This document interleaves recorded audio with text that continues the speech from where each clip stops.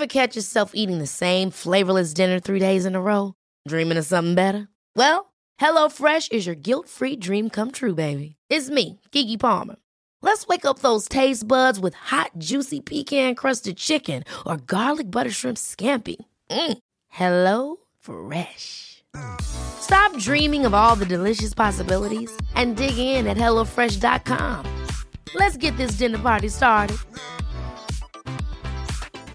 Hey, it's Ryan Reynolds, and I'm here with Keith, co-star of my upcoming film, If, only in theaters May 17th. Do you want to tell people the big news? All right, I'll do it. Sign up now and you'll get unlimited for $15 a month and 6 months of Paramount Plus Essential Plan on us. MintMobile.com/switch. Upfront payment of $45 equivalent to $15 per month. Unlimited over 40 gigabytes per month. Face lower speeds. Videos at 480p. Active Mint customers by 531.24 get 6 months of Paramount Plus Essential Plan. Auto renews after 6 months. Offer ends May 31st, 2024. Separate Paramount Plus registration required. Terms and conditions apply if rated PG. On this episode of The Booze Hustle, we talk to Katherine Spiers, host of Smart Mouth, a podcast about food and all the really interesting people that work around it. Katherine is a former food editor for LA Weekly and co-author of Rogue 99, which is the hot list of all of the best restaurants in LA. She's also the founder of Table Cakes Productions, which curates a really interesting cross-section of unique podcasts. And this week we talk about the challenges of being a woman in the wine and spirits world and restaurants. And I finally learned what it means to be California sober. It was a super fun chat, and I really hope you enjoy it. I guess we can just jump into some stuff here, but like I was looking at your background, I was actually, there's one thing I wanted to ask you about specifically, but your Twitter bio is super cute, and it was you were food editor at LA Weekly before it all went bonkers, and I'm dying to know what the fuck that means. Please tell me. Okay, so I got the food editor job at LA Weekly in 2016, I want to say, like summer 2016. And this was, you know, Jonathan Gold worked there. And for anyone who's like a big consumer of food media, you probably know who he is. For anyone who's not, he's sort of like, he passed away a few years ago, in 2017, I think. But he is kind of like the biggest name in restaurant reviewing, at least of like our era. He really changed the game. He took it out of the sort of like snobby, fancy restaurant mold and like made it about the actual food that actual people eat in Los Angeles. And I do think Los Angeles is one of the more interesting food cities in the world. So like a lot of people pay attention to what goes on in LA food. So LA Weekly is I can't tell whether to use present tense or past tense right now, but it was the city's premier alt weekly. It's like it was the same company for a while as Village Voice in New York. So, you know, as alt weekly goes, it was a big deal. I sort of lucked into this job as the food editor, which is not the same thing as being the restaurant reviewer. Like, okay, trying to figure out which order to tell this in, but basically like cutting to the end of my tenure there, this group that kept themselves secret, and the owners, the prior owners, let this group keep themselves secret, bought LA Weekly as a consortium. And we came to find out that it was led by this guy who was involved in Russian stuff at a time where it was like, ooh, people who are like involved in Russian stuff, like what exactly is this? Like during Trump's era. And then he also was a speaker or something at something called the Claremont Institute, which is this extremely right-wing think tank. He's just hugely Republican. And, you know, alt weeklies have more of a progressive history. He fired almost the entire editorial staff, including all the section editors, if I'm remembering correctly. And I think that I am. Yeah. So shit just got real weird there. Yeah, I mean, they let us all go. And because it was in 2017, the end of 2017, it was like, you know, after Trump is in office and people are, you know, paying more attention to what journalism does, what it can do, how these rich people are ruining journalism. They did do basically everything that we thought they would do. For instance, for a few years, they just took away the news section. Just took it away. And I think that the people who started working full-time at LA Weekly in that era were like, they aren't pro-Trump. They don't have any politics. And it's like, no, like not writing about politics is a political choice. Right. 100%. Yeah. Yeah. So that is when LA Weekly got bonkers. I will say that it was not the greatest experience working at LA Weekly. I feel like it was kind of like the very end of an era. Like, if I can count myself as part of like the golden era of LA Weekly, which a lot of people would disagree with, and that's fine. Like, that would be a huge honor because I feel like it was sort of coming to an end anyway. It's a bummer that what could have happened is some rich people, the same way LA Weekly was started, is some rich people in LA could have just like taken it over and been like, here's a good salary for everyone, go do your thing. That would have been perfect. But like, my salary was so low that I had to have another job, which I don't know if anyone knows this, but having two jobs, you're not performing 100% of either one of them. No. Like, and this is like how I ended up in the industry that I'm in now is I went to school in Chicago for journalism. And when I graduated, I think like everything I've ever done, I've also been working at a restaurant at the same time. And when I graduated, I got a job at a magazine called, what was the first one? Conscious Choice, which was hilarious. A lot of early veganism writing. And then I got a job at CS Magazine, which was fucking the worst. But I was working in restaurants making more money in a night than I was making in a week at those places. And I was like, this is such a fucking bummer. I just spent so much money for college. What am I doing?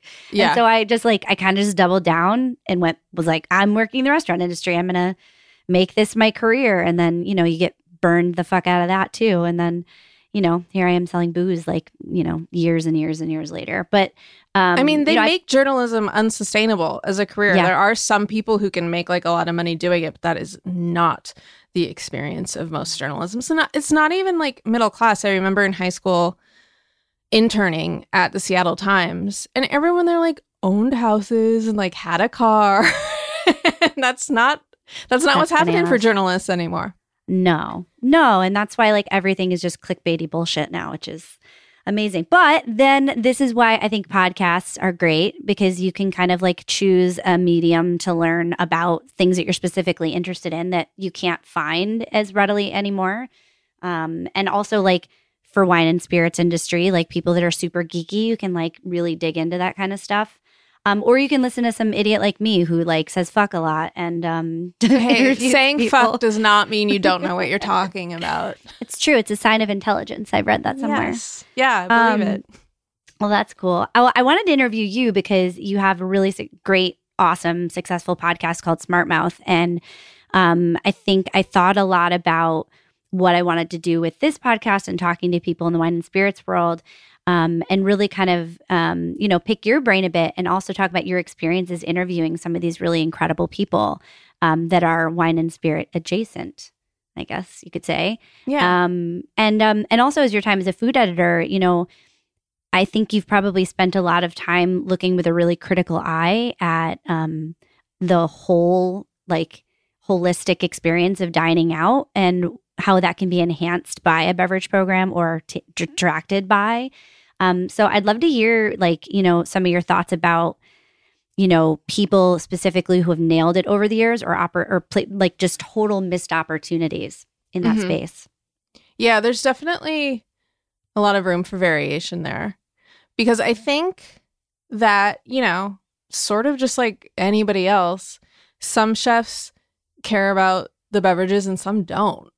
And I think that a lot of them in, like, you know, the kind of restaurant that would have a wine program and call it a wine program, the chefs have to pretend. They do. Mm-hmm. They have to pretend to know what they're talking about and to care about it. But who's to say that they actually do, you know? Yeah. And so restaurants like that tend to, you know, be part of a restaurant group that has a beverage director. So there's usually someone else. But what they say about chefs' egos is generally true. And Correct. So even if the chef doesn't know about wine, the beverage director, or even just like the sommelier in the restaurant, or even just the general manager, if they're doing the beverage ordering, they still have to like run everything by the chef and like have them taste it and see if they like it, which, what does that mean? Who knows? Just like anybody else's taste buds. Like, we all have our own taste buds. There's no universal. Is there like in LA, and you talk about the LA food scene, I imagine you live out there. Maybe you're slightly biased because you live out there. You say it's the most interesting food city. No, that's just correct. No, I have no like I can't say for sure. I've been to LA a bunch of times and I've eaten out there, but I cannot speak on that intelligently, so I won't say you're wrong. But is there anyone out there that's doing anything really cool food and beverage wise now that that you want to talk about? I've noticed that some of the Italian restaurants, while they still are, serving Italian wines, if not exclusively, then almost entirely, I feel like they're getting a little more interesting in what they choose. Like, it's not just like Northern Italian reds. Anytime I see like a Sicilian wine, I'm like, ooh, interesting. Yeah. Okay, like let's get Southern Italy in here. Let's get some mineral up in here. Yeah. So I do think that there is, and I'm just thinking of Italian restaurants because I went to Pizzeria Mozza recently, and Evan Funke, I think his name is pronounced. He owns Felix, and he just opened a Roman-style restaurant called Mother Wolf. So, of course, there's interesting stuff going in on, like, wine choices. I think that the emergence of the natural wine sub-industry, maybe we call it, for whatever it's worth, it has made people, including chefs, like, more cognizant of the fact that there's, like, more wines than they know about. Like, we all know like the big three grapes or whatever, but there's so much more out there, and people like trying new things within like the wine category. I have this conversation with beverage program people, but also like in those opportunities where like a chef will be part of the conversation, where we're constantly, especially in the supplier winery side, trying to get people to shape their beverage program to match their culinary program. Because oftentimes they're using like really great ingredients for the food, but then like you look at the well behind the bar and you're like, why are you serving that to people? Like, why would you spend all of this thought making this beautiful dish and then throw fucking De Kuyper watermelon, like 1987 shit in a cocktail that sucks? So, I mean, that's just being the most dramatic version. but seriously, it's like, come on, like let's like evolve and like have those things match. And sometimes you get chefs that are on board, and sometimes that you're like you were saying before, they don't care. Yeah, for sure. But they should. I feel like it's scary too for people to like make some sort of choice because for all the various reasons, as a society, we're like snobby about wine, like more than we are about like other alcohols. And I was just thinking about like opening an Italian restaurant and being like, yeah, of course, Italian wine. But then I started thinking of that movie. It's called Bottle Rock, right? With Bottle Shock. Bottle Shock. Thank you. Yes, yeah. Bottle Shock. And it's about a true story how they like took unlabeled California white wines to a French competition, and the California wines won, and France was like, oh God. Like they couldn't live with the shame, essentially. And like, what if you are like, well, I should try something new. Like maybe I should have, I don't know, wine from the Finger Lakes region, which I don't think anyone like really thinks about. But what if you're like, no, this is just the same as bringing California wine to France in the 70s. Like there's a difference between that and like melon flavored liqueur. But sometimes people are going to try and it's not always going to work, right? Yeah. I wonder why that, I wonder where that like stems from, that like snobbiness in the wine world, and why we can't break that down. And like, from a cultural standpoint, I am doing my best to do that because I do a lot of education, and I spend a lot of time talking to people who I'm like, everyone calm down. It's fucking grapes. Yeah. It's literally, what happens is the growers and the winemakers are so down to earth and involved in this process. And then it gets like sent into different channels. And through those levels, it gets more pretentious and more pretentious. And it's so frustrating to me because, the thing I love about restaurants so much is you don't find that as much with chefs. You find the ego, but like at the end of the day, you can have a beer with the chef.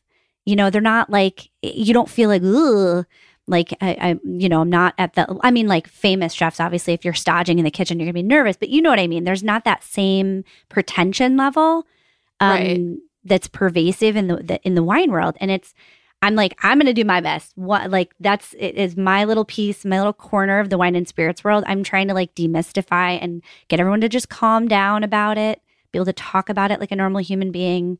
But it's a challenge. It's well, I see that happening a lot more. This is one reason why I've always preferred Sonoma to Napa, 2 different counties right next to each other that comprise California's wine country, although some other counties are trying to like take the name too, but that's the original California wine country. And my grandparents lived in Sonoma for 25 years and just recently left. And Napa is undoubtedly the like more well-known one. It has fancier hotels, fancy restaurants, more people go there. I really prefer Sonoma because how I feel about Sonoma is that it's cowboys who found out that grapes grow well there, as opposed to Napa, which is like, we are winemakers. And it's like, but in Sonoma, they're just like, oh my God, we found out that these grapes grow here. Let's ferment them. And I really am much more comfortable with that kind of energy. Yeah. And I mean, like, Sonoma produces way more wine than Napa. There's like way more sub-appellations. And it's like such a diverse growing region as far as like microclimate and the things you can grow there. And it's definitely not as pretentious. Obviously for my job, I spend time in Napa, and it's bizarre. It's actually, I went out there this past summer with some friends, and we went to a few places, and we kind of, some of the experiences were really cool, and some of them were like, oh my God, like just feel like you're not wearing your chinos, and you're, you park your helicopter on the yacht and like on the front lawn. It's so obnoxious.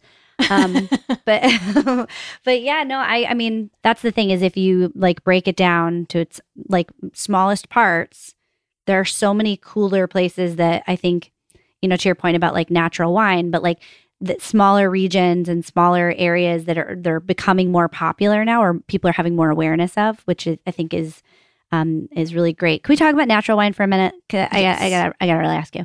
Yeah. Controversial. People can come at me if they want, but natural wine is European wine in general. Like if people talk about like organic wine in this country, and like they don't realize is like France and Italy, most of these wineries and winemakers have been doing things organically for years. And it's just, now it's trendy here to say you're an organic winery. But natural wine in general, like orange wine and stuff, do you drink that? Sure, I'll drink it. I'm not purposefully seeking it out, though. Coming from like the food side of things, I'm so aware of the fact that I feel like the average consumer does not understand that natural is not a regulated term. Organic is a term that the government does not dispense. Private organizations that you pay at least tens of thousands of dollars. Clean wine. Clean doesn't mean anything. It almost means nothing. Organic kind of means things, but it doesn't mean what people think. It means you are allowed to select from a particular list of pesticides. Organic does not mean pesticide free. So I'm already aware that all of these things are really just catchphrases that the marketers have allowed people to think are like regulated terms. And from a capitalist standpoint, I can't fault them for that. But most of these terms are essentially meaningless. I know like from the food side of things, a lot of small farms actually cannot afford to get organic certification. So even though they don't use the pesticides that non-organic farms do, like they can't call themselves that. So some people, I've been told by farmers that like at some farmers markets, people won't shop with them because they can't say organic. But all that means is they can't afford to pay an organization to give them a label. That's all it means. Crazy. So I understand why people are like, ooh, natural wine or organic wine or biodynamic wine, and feel like that's better. It's not better. It's just different. Yeah. Oh God, it drives me crazy. There's a celebrity wine now.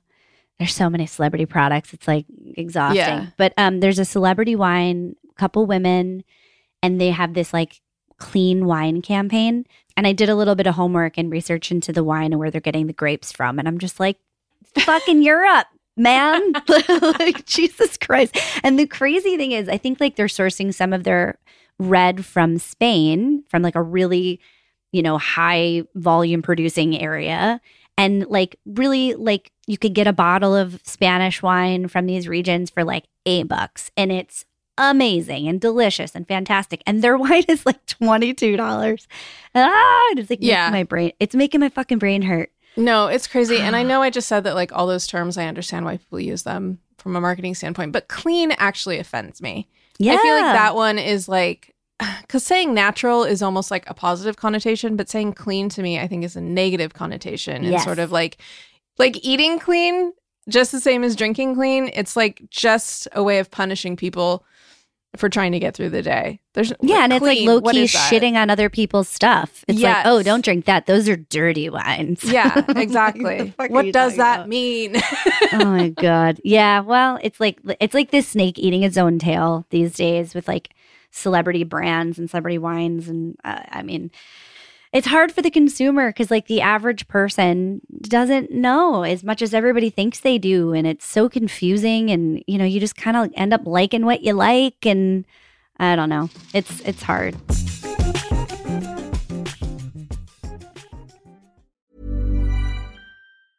A lot can happen in 3 years, like a chatbot may be your new best friend. But what won't change? Needing health insurance. United Healthcare Tri-Term Medical Plans, underwritten by Golden Rule Insurance Company, offer flexible, budget-friendly coverage that lasts nearly 3 years in some states. Learn more at uh1.com. When you're ready to pop the question, the last thing you want to do is second-guess the ring. At BlueNile.com, you can design a one-of-a-kind ring with the ease and convenience of shopping online. Choose your diamond and setting. When you find the one, you'll get it delivered right to your door. Go to BlueNile.com and use promo code LISTEN to get $50 off your purchase of $500 or more. That's code LISTEN at BlueNile.com for $50 off your purchase.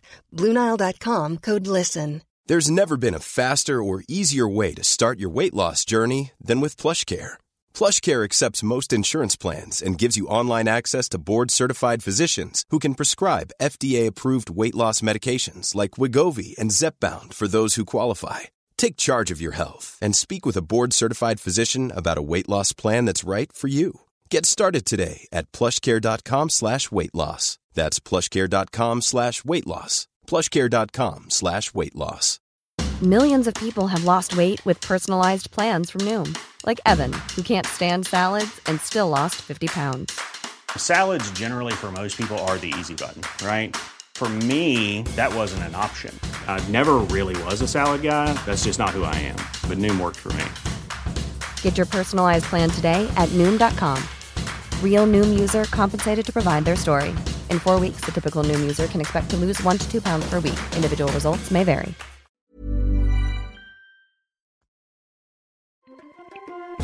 I wanted to ask you about some of the people you've interviewed. I love some of the interviews that you've done. I really loved that you got a chance to talk to Anthony Bourdain. I thought that was super cool. Yeah. I'm sure you get asked about that all the time. But is there anyone who completely intimidated you or was not what you were expecting? Well, turns out I'm not the intimidated type for whatever reason. Right. It's like my sociopathy. I'm like, I'm not afraid. I don't get it. You know how people, you know how people are like, if you're going to talk in front of an audience, I do get nervous talking in front of a live audience, but the whole thing about imagine everyone in their underwear. My version of that is remember that everyone has had diarrhea. You cannot be afraid of a person if you remember that. Oh my God. That is so true. I actually, I have the same thing. It's a weird, I don't get intimidated talking to people. And sometimes that's to my own detriment because I work for a big company. Sometimes people would rather I not share what I think, but still I do. Here I am. But yeah, no. Yeah. So, okay, well, maybe not intimidated. Well, but with Anthony Bourdain, I was obviously like, oh my God, this is amazing. Yeah. Turns out he was really nice. I think he he had so many career backgrounds that I think he was actually really sympathetic to journalists because I saw him.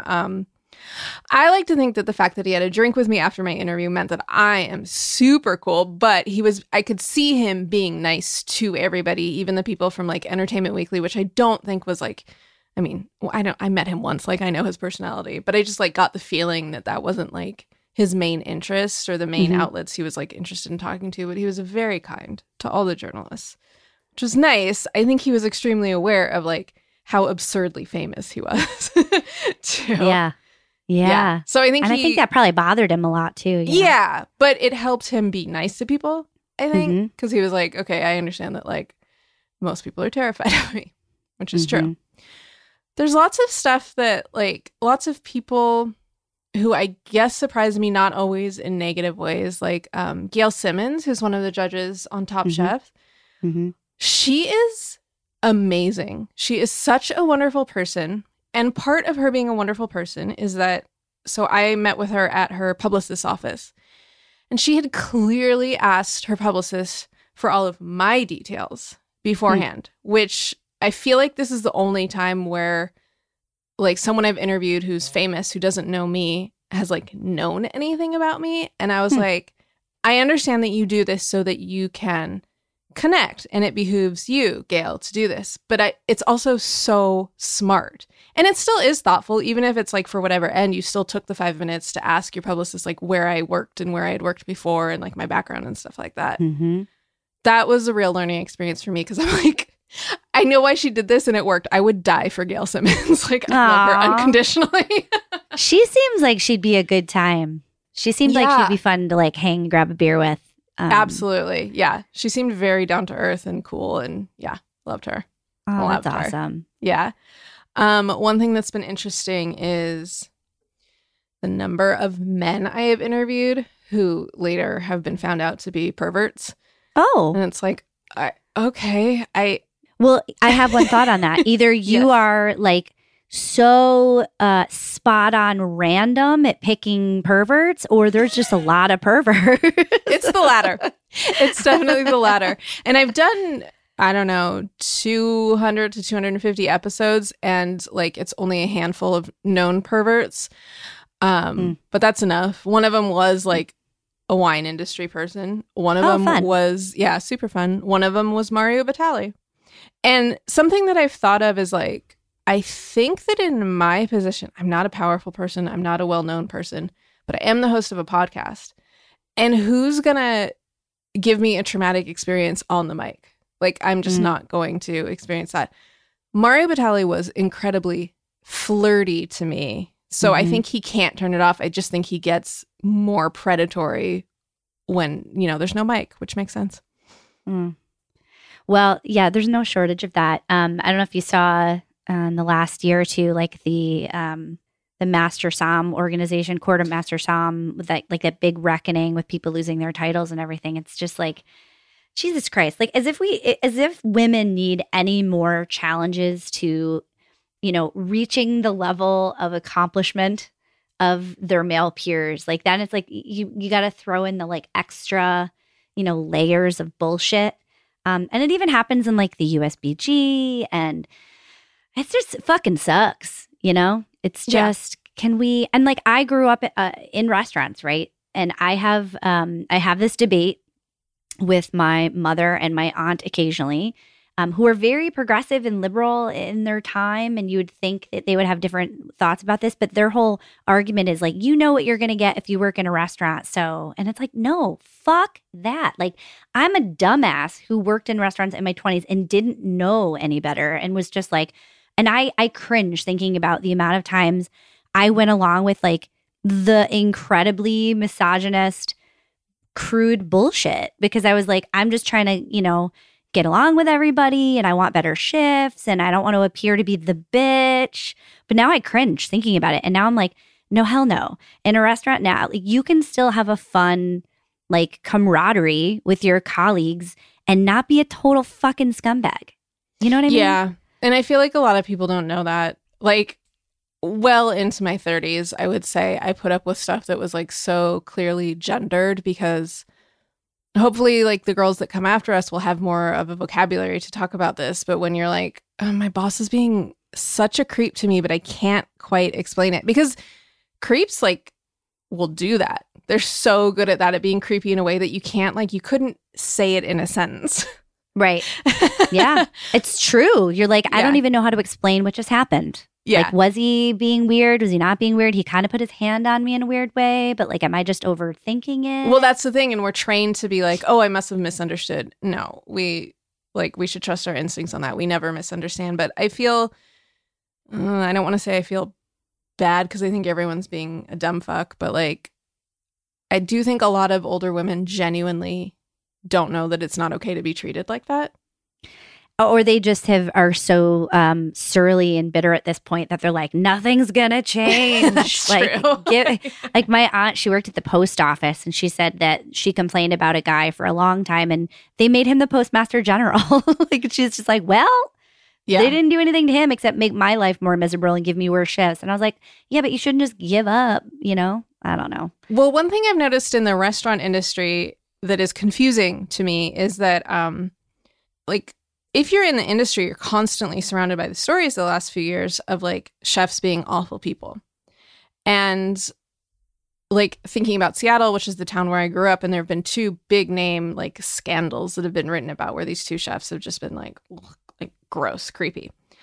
So why is it that other restaurants, like at the same level, the type of level where you would be getting, and by level, I should say category, the kind of category where you're going to be getting a lot of media attention. Like you're going to get reviewed 3 months after you open. If you're chef, you have a publicist, essentially. Mm-hmm. Chefs in other restaurants that haven't been written about are still getting away with a lot of gross stuff. And it's interesting to me that they're not afraid of that. Their bosses, like the restaurant group owners, will know about this and have documentation about this and not do anything. Mm-hmm. And I think that that's an interesting part of it too. It's like, wow, you were not afraid. I don't know if this doesn't seem real to you, or it's like worth the gamble because only 2 other chefs in your city have been brought down. I don't know what it is, but just like seeing this continue is, it's the audacity of men. They're just like, it's fine. Yeah. I mean, so just, I don't know how much you know about like wholesalers in general for wine and spirits, but it's a very male-dominated industry. I worked for a wholesaler for 8 years before I became a supplier, and there aren't a lot of women.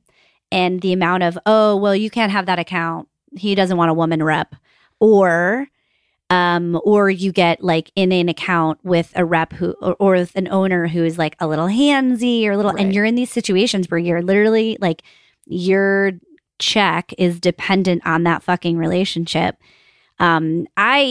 I went in there like a bull in a china shop. Like every account that was wouldn't shake my hand, was a little bit creepy. Like I would leave and call my boss immediately and be like, I don't want that account. Give that account away.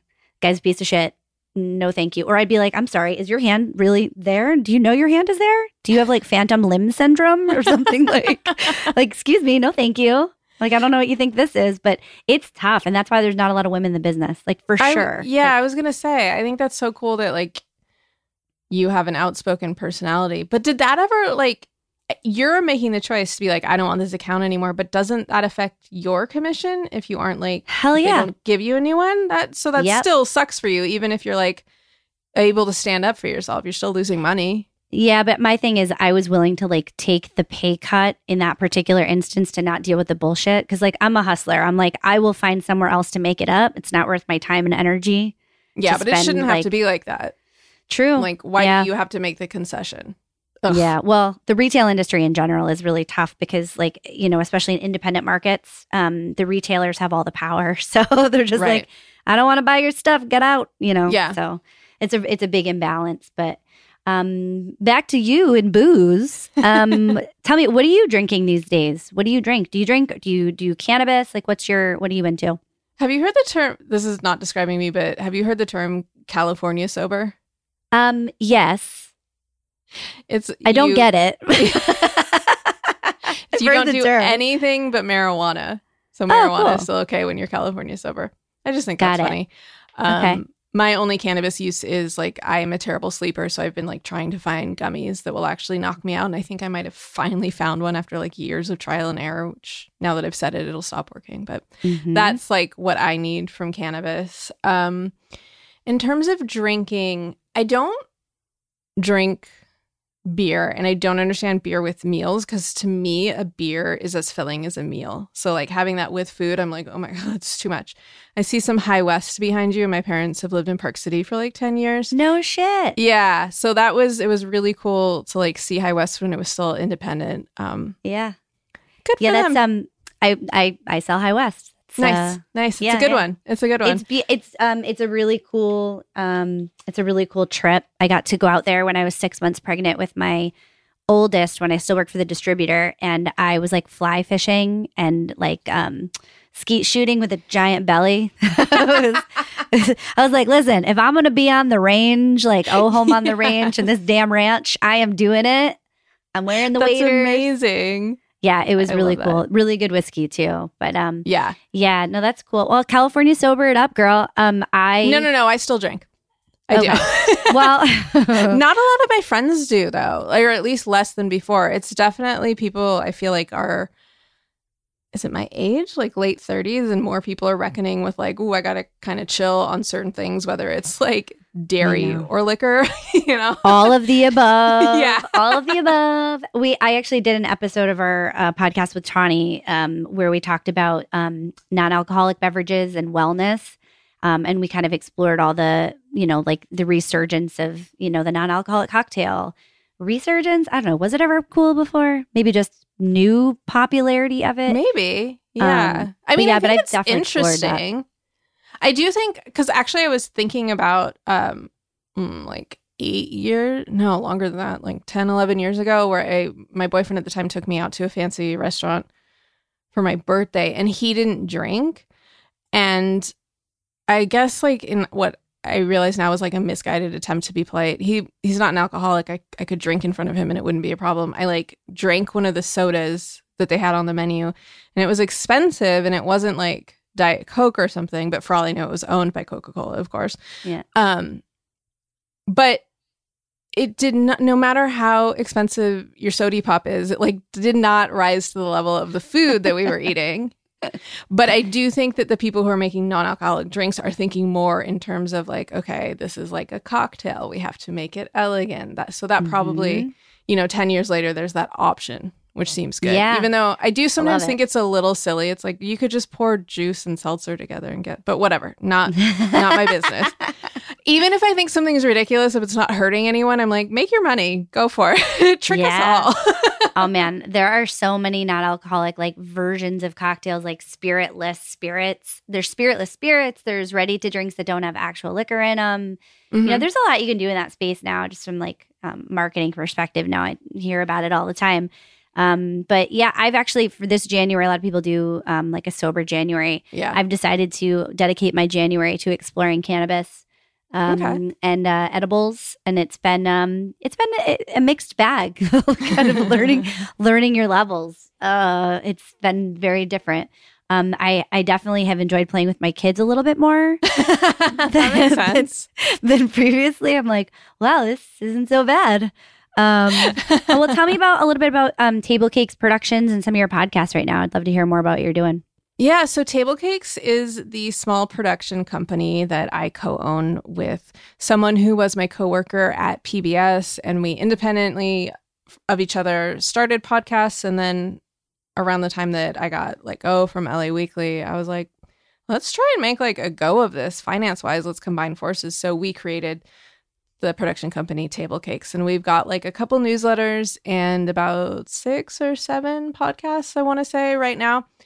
And yeah, it's just, we want to stay small because we want to stay nimble, because something that we experienced as journalists is like how a lot of the executives were afraid of embracing new things. And we're like, I think that's because so many people want to feel like they have the answers.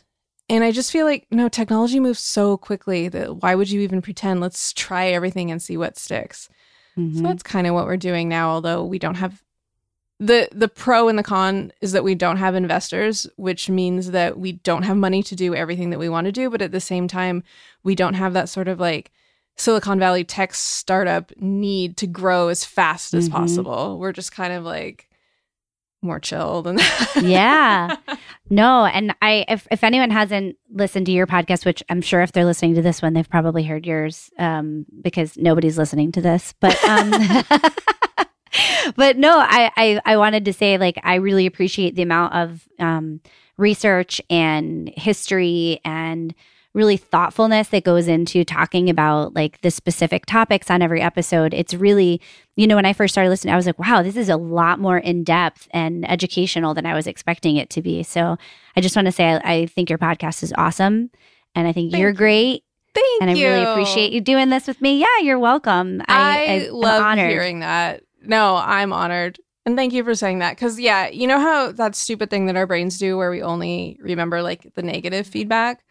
I, true. read a negative Apple review, like, on iTunes recently. And I was just like, some people will just be mean to you by saying, like, you clearly didn't. Oh, the thing that people like to say, not to me, but I've seen this everywhere, is like, you clearly just like read straight from Wikipedia. And I've gotten that like twice in the 5 years that I've been doing my podcast. But every time I'm like, no, I didn't. I did not. I do so much work. I know. It's apparent that you do a lot of work. And Thank you. Obviously, like, I don't know. People are such dumbasses. Just keep your stupid fucking opinions to yourself. Listen, if you're listening to this and you don't like it, you're the idiot who just listened to it, okay? You could have been doing something else with your time. Go find something else to do. That's so true. That's so true. I don't know why I immediately went negative. This is why I'm still on antidepressants, I should say. Thank you so much for saying that. That's always so nice to hear. No, of course. And then hopefully, in the future we can check in again. And I really appreciate you being on the pod. And yeah, my pleasure. Yeah, that's all. Awesome. Cool. Thanks so much. Thank you.